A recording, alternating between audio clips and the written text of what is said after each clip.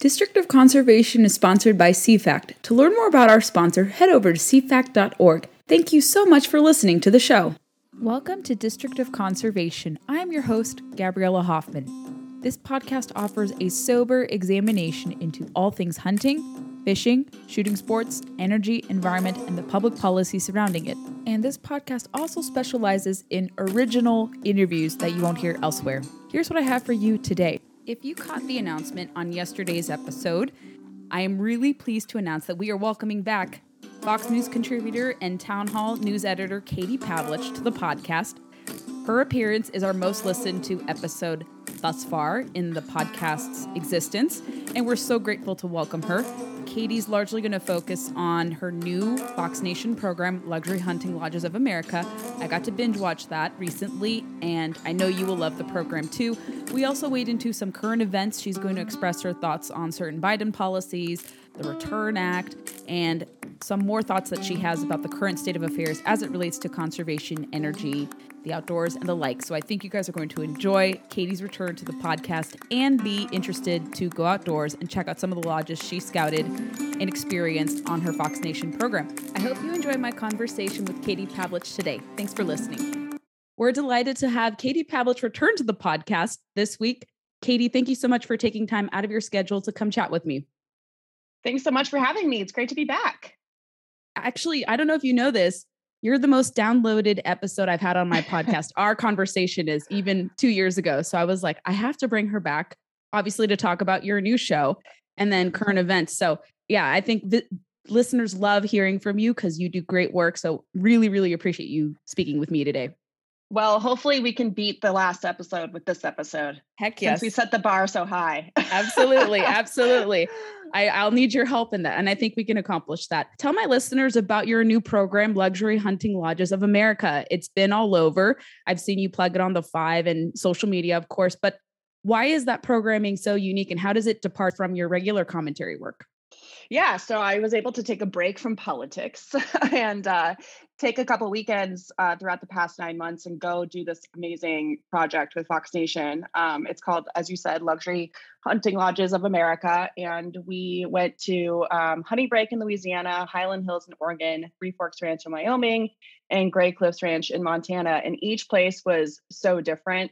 And we really focused on obviously the aspect of the lodge, because I think a lot of people who aren't maybe as attuned to the outdoors or don't have as much experience might be kind of intimidated by trying to get their feet in the water, so to speak, when it comes to getting in the outdoors and want to kind of ease their way into it. And these lodges are a great way to do that. They're super family focused, but they're just comfortable. And although they are very beautiful and obviously grandiose in their size, they're also very welcoming and warm to families. And a lot of these owners of these places have a high return rate because of the way they treat their guests. And so it was just a really great experience. And then on top of that, obviously, is the hunting and the fishing aspect of it. As you know, I grew up hunting with my dad and still continue to hunt with him when I can. I don't have as much time. But the show really, we focused on the conservation aspect of hunting and how, private landowners like the ones who own these lodges really have put so much of their own time and money into, conserving their land, their property, and bringing, a respect to the animals and the wildlife, and which allows their guests to enjoy it. So it was really interesting to see how each place had a different, different landscape and different kinds of species of birds. And obviously that plays into just where they are, right? But it was just a really fun experience. And I got to do things that I'd never done before, like ice fishing and, got some more experience with my fly fishing and like gator hunting in Louisiana, which that episode is great because we talk all about how, they're overpopulated because they've been federally protected for too long. So now they're just everywhere. So yeah, it's a combination of everything, but it's kind of a half and half. It's the benefit of staying in a lodge, but also you get to get outside and then go take a nice warm shower and be comfortable when you come home. There's nothing wrong with these kind of glamping experiences. I love to do those as well. I've done a few times. I can do the rugged experience, but I had serious FOMO. I was like, oh my gosh, she's having the time of her life. Oh, and yeah. you seem to be enjoying yourself. And did you have a particular favorite of the 4 lodges, or were all of them equally amazing? I did, but I'm not going to say. To not anger or upset the people you befriended. I did have a favorite, but they all had their own unique aspect. I think the one that was my favorite was just because of where it was in my childhood and kind of where I grew up and the kind of environment that I spent my childhood in the outdoors. But I loved all of them, and each one taught me, new things. And I think that's what I love about the show too. Is I think that when people spend time with you, you owe it to them to respect their time. Time is everybody's most valuable resource, and I want them to learn something. Not, so to be respectful of their time, or try to teach them something. And so I think the show has a lot of different interesting tidbits that people may not know about the regions, or the way that these property owners have worked to restore a river, for example, in Wyoming. So yeah, I did have a favorite, but I will just leave that for people to choose their own favorite when they watch the show. Absolutely. And what has the response been so far to the programming? Have people It's been generally liked great. it? Yeah, I've gotten a lot of really great, nice, supportive emails. I've gotten a very few though, angry viewers. I did get one woman who wrote in and said that she thought it was a show about hunting lodges, not about hunting. And it's like, well, I'm not really sure what you thought a hunting lodge was for. But so you can't please everybody. But it really is like a well-rounded show about conservation, the lodges, the owners, the people who visit. And it just was really a great time, and I'm grateful I was able to do it. Speaking of fly fishing, I know you had some struggles with it previously and the trout were kind of unkind to you, but I loved the fact that you caught a fish more. I know you have with your husband before, but you caught, I think, your personal best on the fly. And that was so cool to see you do that and learn about the history of that lodge. Are you more confident now to tackle fishing, you think? I guess I've always been like, I've never been afraid to do it. It's just kind of a running joke that like the fish don't come near me. Like they know I'm there. They run as far away as possible. But I did have some success and some good luck during the show. So I guess that's what matters, right? They turned the cameras on, and all of a sudden the fish wanted to be stars of the show. So, I think fly fishing is awesome, and just fishing in general. I've done deep sea fishing, fly fishing. And I think there's nothing better than like standing on the river in Montana or Wyoming and, fishing that way. So, it's a skill for sure. We got to whip that back, the rod back in an accurate fashion. But yeah, it was great. I got some more experience and would love to do it again. I told you before, you have an open invitation to fish with me. I'm crazy. And I like to go to all the urban spots and even some further out spots. So you have an open invitation, you, your husband, anyone who wants to come this fall. Yes, I got to take you up on that for sure. Absolutely. When you were speaking to these lodge owners, did they ever express any concerns about maybe their businesses being jeopardized, relating to politics, or maybe the attack on the hunting and fishing livelihoods? I don't know if you got to talk to them offline about that, but I've heard from a number of people who run these outfitting businesses that they're a little worried about where the country is going and where the industry may be in the future with different attacks on the lifestyle. Yeah, totally. I didn't get into politics too much with the owners, but it just generally, if you own a big ranch, you're the issues that affect you are obviously conservation and legislation that comes out of Washington D.C., whether it's the EPA or the Interior Department.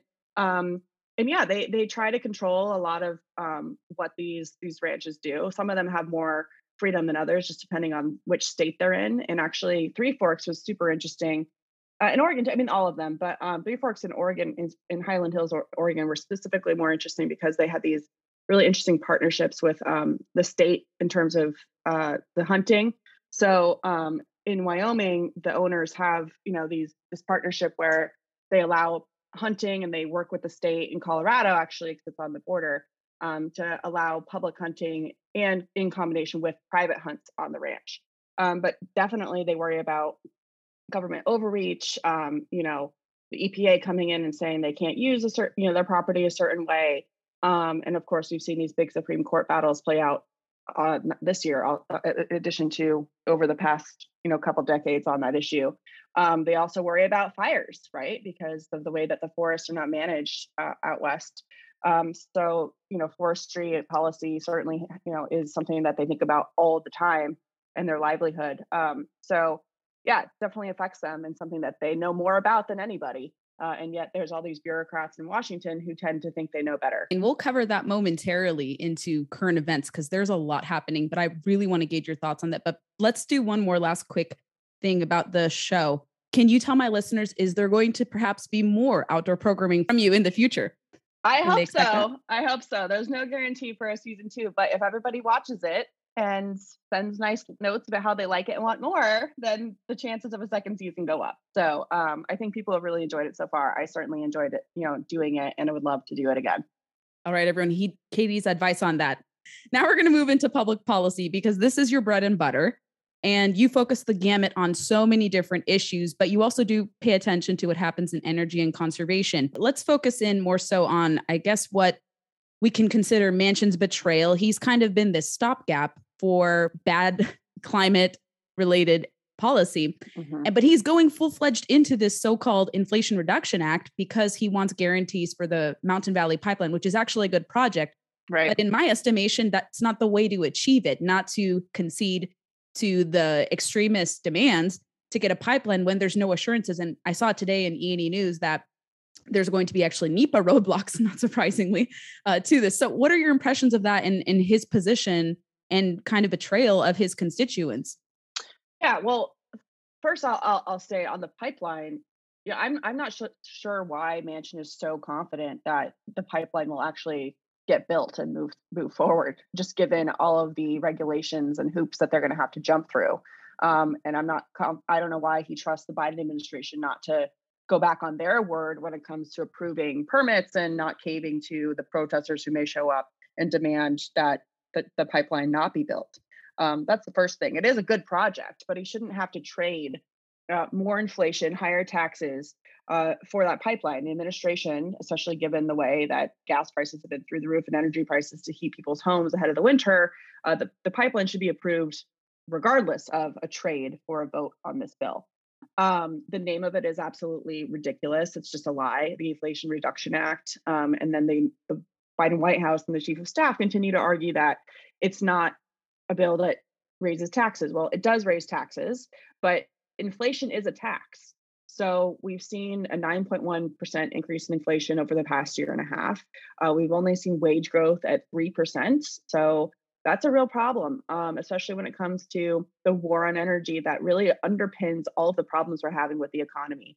I saw your tweet the other day about how people were upset about Chef Ramsay, like talking about a lamb being slaughtered for a meal, right? And how everyone was outraged. And you said something like, well, how do they think that stuff gets to their plate, right? It's the same thing with energy. It's like nobody really ever thinks about the fact that every single part of the economy is dependent on fuel. You need diesel fuel to get grain out of the ground, to get vegetables out of the ground. You need diesel fuel to get a truck across the country to a grocery store. I mean, every single thing, even to get stuff from overseas here requires that to put on ships. So the idea that, we're just going to transition quickly to inefficient, non-clean electric, solar panel, wind turbine energy is ridiculous. And I always, I never call it green energy. I never call it clean energy because it's not. It's a farce. Like solar panels are not clean or green forms of energy, and they're inefficient. Windmills, no one ever talks about, how do you dispose of the windmills when they go bad quickly? They're not these sustainable, it's not like an engine that you can use for 30, 40, 50 years if taken care of properly. These windmills have a very short lifespan, and there's no real environmentally friendly way to dispose of them. It's the same thing with electric batteries. So, they're so focused on this definition of emissions being the only thing that matters when it comes to cleaning up the environment. And it's just such a terrible standard in terms of determining how we move forward with keeping our air clean, our water clean, and with conservation, not environmentalism. But they're so focused on that CO2 number rather than thinking about like all the trash that will pile up as a result of these, quote, clean and green energy projects. It really just is quite remarkable to me how that part of it is just completely buried. But this bill, again, going back to the bill, it subsidizes China to send more cheap, inefficient environmentally not friendly solar panels into the country. And so I don't know why Joe Manchin would think that A, trust the Biden administration to follow through with this project, but B, that it would be good for people in West Virginia to have an increase in inflation when it's the fifth poorest state in the country. So I'm not, I don't know. I think he just had to prove that he was a Democrat again. Like he's been, holding up their agenda for so long that I think he finally had to just kind of go back to proving he's a Democrat. But we'll see. So I think that's a good summary of it. And I haven't been able to go through I think it's 500 pages. It's some monstrosity of a bill, like all of the bills in Washington these days. yeah, And going back to kind of your descriptor of these clean energy proponents, I don't know if you see this too. There's a common thread among all of them, whether they're in elected office, they're so-called private stakeholders, activists, what have you. Most of them never spend time outdoors. I don't know if you see the right. same thing. Yep. So they're True. kind of lecturing from an ivy tower. They don't know how oil and gas development happens. I've seen some fracking operations. I've seen a little bit of energy development myself, and they tend to the land very carefully and they don't want to screw up because then they're going to have a lot of stuff to pay for and a lot of people will lose jobs. So I think it's a complete disconnect from where everything is sourced and this animus to clean, cheap fuel that has worked for us and that has provided obviously cheaper prices and that has made us prosperous compared to a lot of countries. And now we're seeing, I started to cover a lot, and I'll try to do this for Town Hall too. I think you'll appreciate this, but talk more about ESG because all these countries that have adopted these obviously net zero policies have essentially collapsed or are on the verge of collapse. And so there's that whole overlap with that issue too. And let's segue into kind of maybe wildlife conservation. Is there anything that has popped out to you from this administration and maybe even from our side of the aisle, legislation or actions that concern you? I know I've covered a lot of it for Town Hall about the attacks to hunting and fishing that kind of go under the radar, but is there anything that sticks out to you that you want my listeners to be aware of more so? I just think that the general issues of just, not wanting hunters and conservationists to be using the land, having, taking away private public partnerships that we've seen that are efficient to forest management, thinking that environmental groups are better advisors when it comes what to do out west than people who work the land, like ranchers and farmers, as you were saying. This idea that farmers are the enemy and therefore they have to be overregulated, and ranchers too.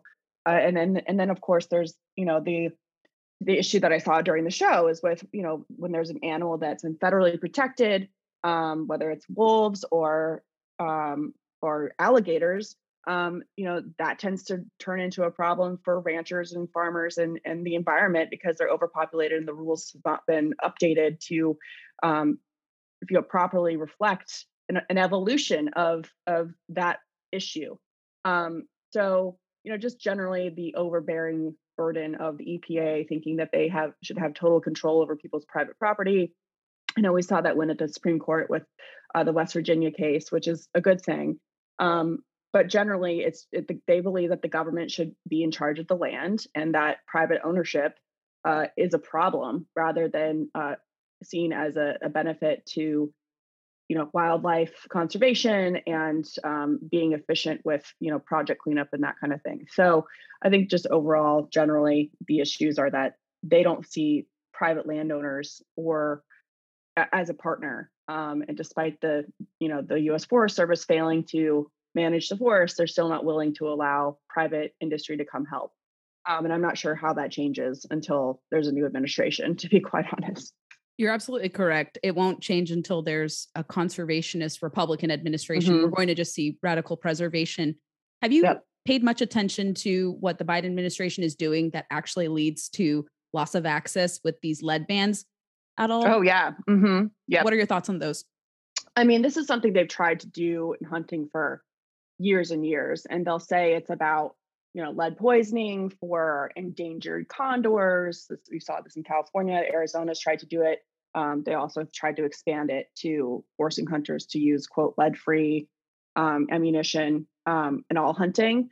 It's really just a backdoor hunting ban based on unscientific studies that they claim prove that, birds are eating bullets all the time.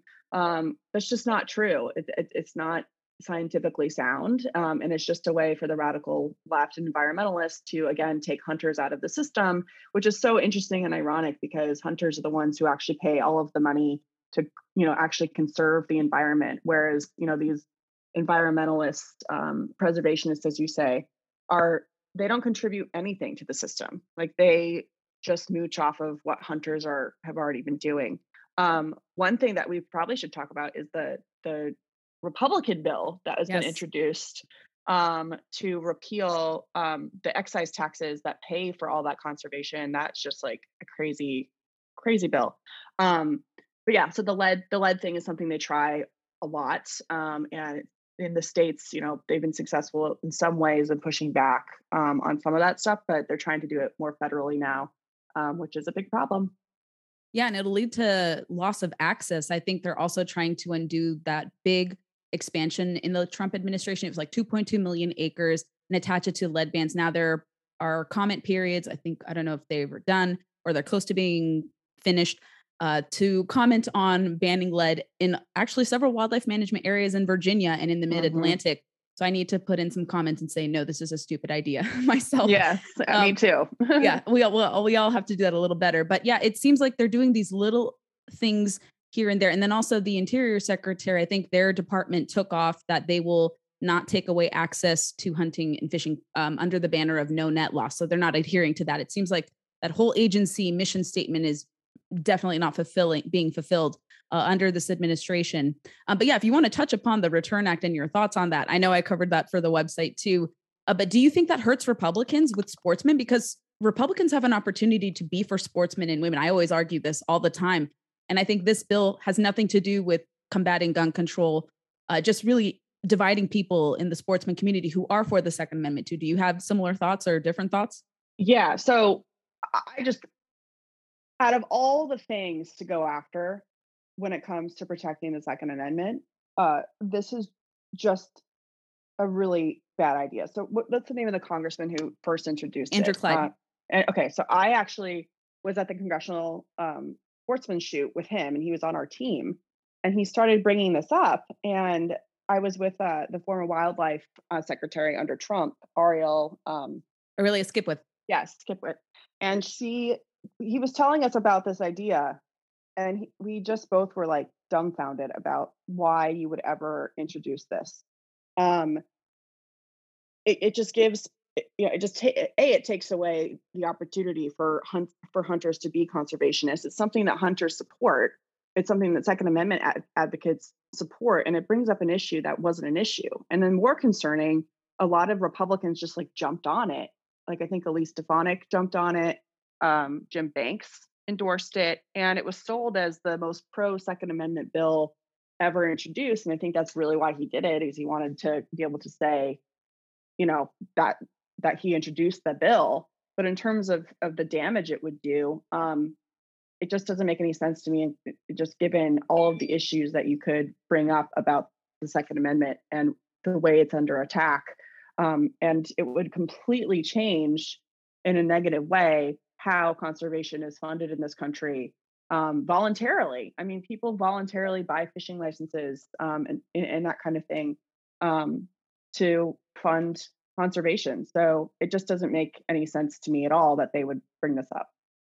And I bet you a lot of them are going to pose in blaze orange when it comes for re-election and pretend that they never supported this. But more positively, actually, I think 7 members have now rescinded co-sponsorship or support for the bill because of pressure from sportsmen and women. So I think many will start to peel back support. And I heard internally from some in Congress that said that if the Republicans take control, this will not be heard.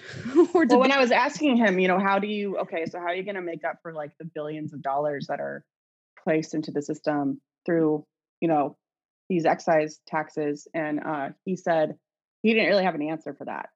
So if you're going to, rip up something that's been the most successful conservation program in the history of the country, you better have a good replacement. And he really did not have a good answer for that.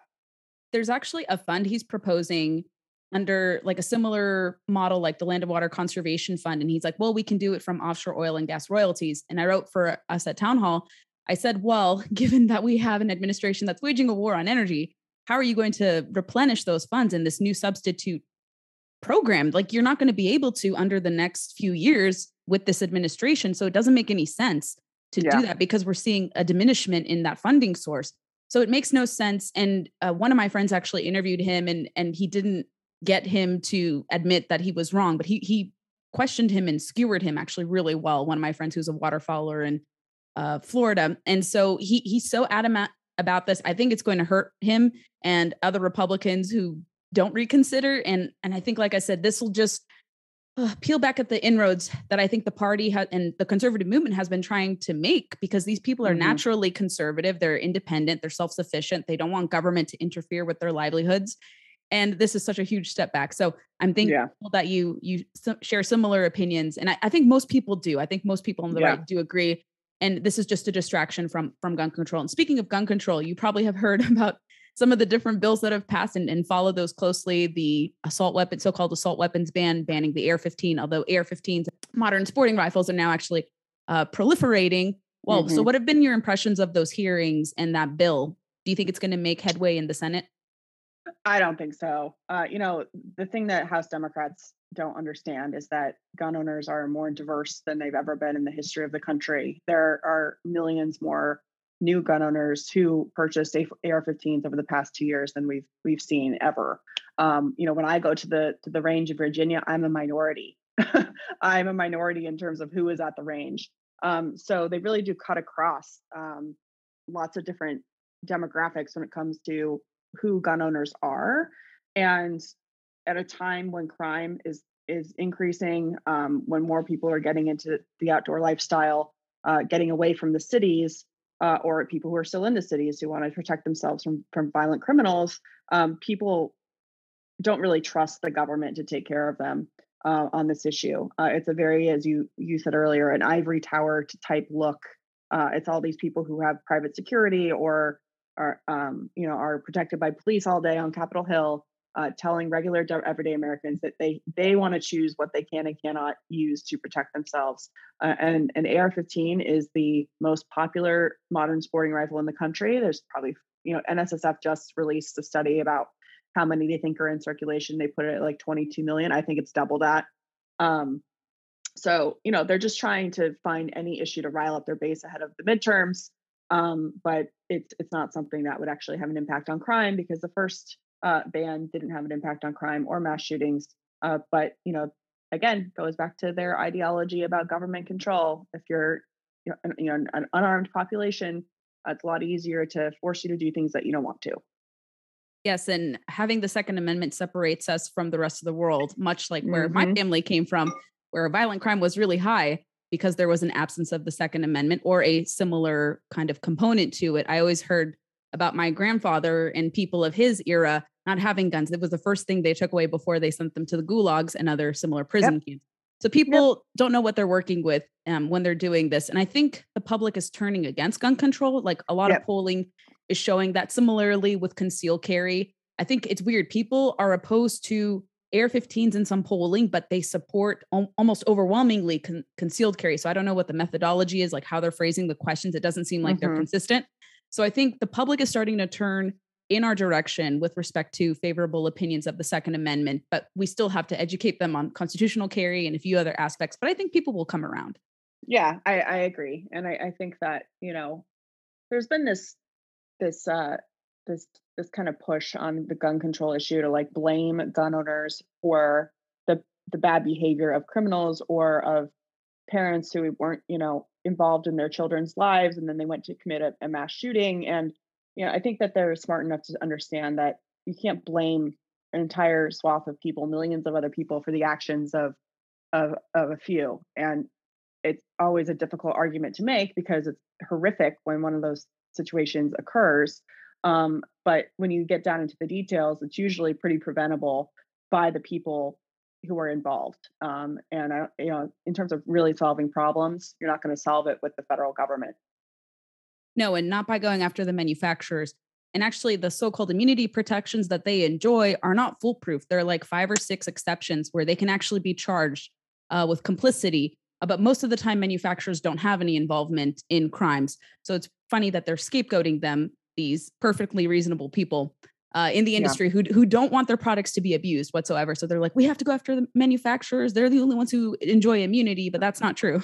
But they're also legal products. Yes. Like the whole idea of them targeting these CEOs and dragging them in front of Congress to harass them for a product that is a legal, constitutionally protected product is absolutely asinine and an abuse of power. And they do it over and over and over again. Is there any other thing you want to talk about? Do you want to point my listeners to where they can watch your new show on Fox Nation? Yeah. Anything else you're up to? Just getting through the summer and, looking forward to the fall and getting outside and hopefully doing some more stuff with Fox Nation. But yeah, my new show, Luxury Haunting Lodges of America, is on Fox Nation right now. So go subscribe and enjoy. If you need something to binge, it's a great binger. So I appreciate you having me on the show to talk about it and current events, of course. Absolutely. And where can people follow you in your amazing adventures, of course? Well, you can find me everywhere at Town Hall, on Fox News, Fox Nation, and of course on social media, Instagram and Twitter. Instagram is much more fun than Twitter. So that's where the real fun stuff is. Although I don't know if you've noticed, like everyone else, the engagement on Instagram has been so down. It's pathetic. I know. It's true. Make Instagram again. I agree. We should start a campaign. Thank you, Katie, so much. I really appreciate you spending time with me. And I know we'll hit the water together or do some activity this fall. So follow up with me and we'll do that. Okay. Sounds great. Thank you. Talk to you soon. Thanks for listening to District of Conservation. I hope you enjoyed today's episode. If you haven't already, make sure you find us on your preferred podcast player. We largely circulate on Apple, Spotify, and countless others, but those are our two big podcast platforms we want to push. Make sure you're subscribed there, especially on Apple. If you like the podcast a lot, go leave us some reviews. We'd be more than grateful to get some 5-star reviews from you guys. Moreover, we are on Facebook, Instagram, and Twitter, and a little bit on YouTube. We don't populate there, but connect with us on social media. Find me personally on social media with blue check marks. Super easy to find, and I would love to hear your feedback and know who you'd like to see on the podcast. Thanks for listening to District of Conservation. Stay tuned for the next episode.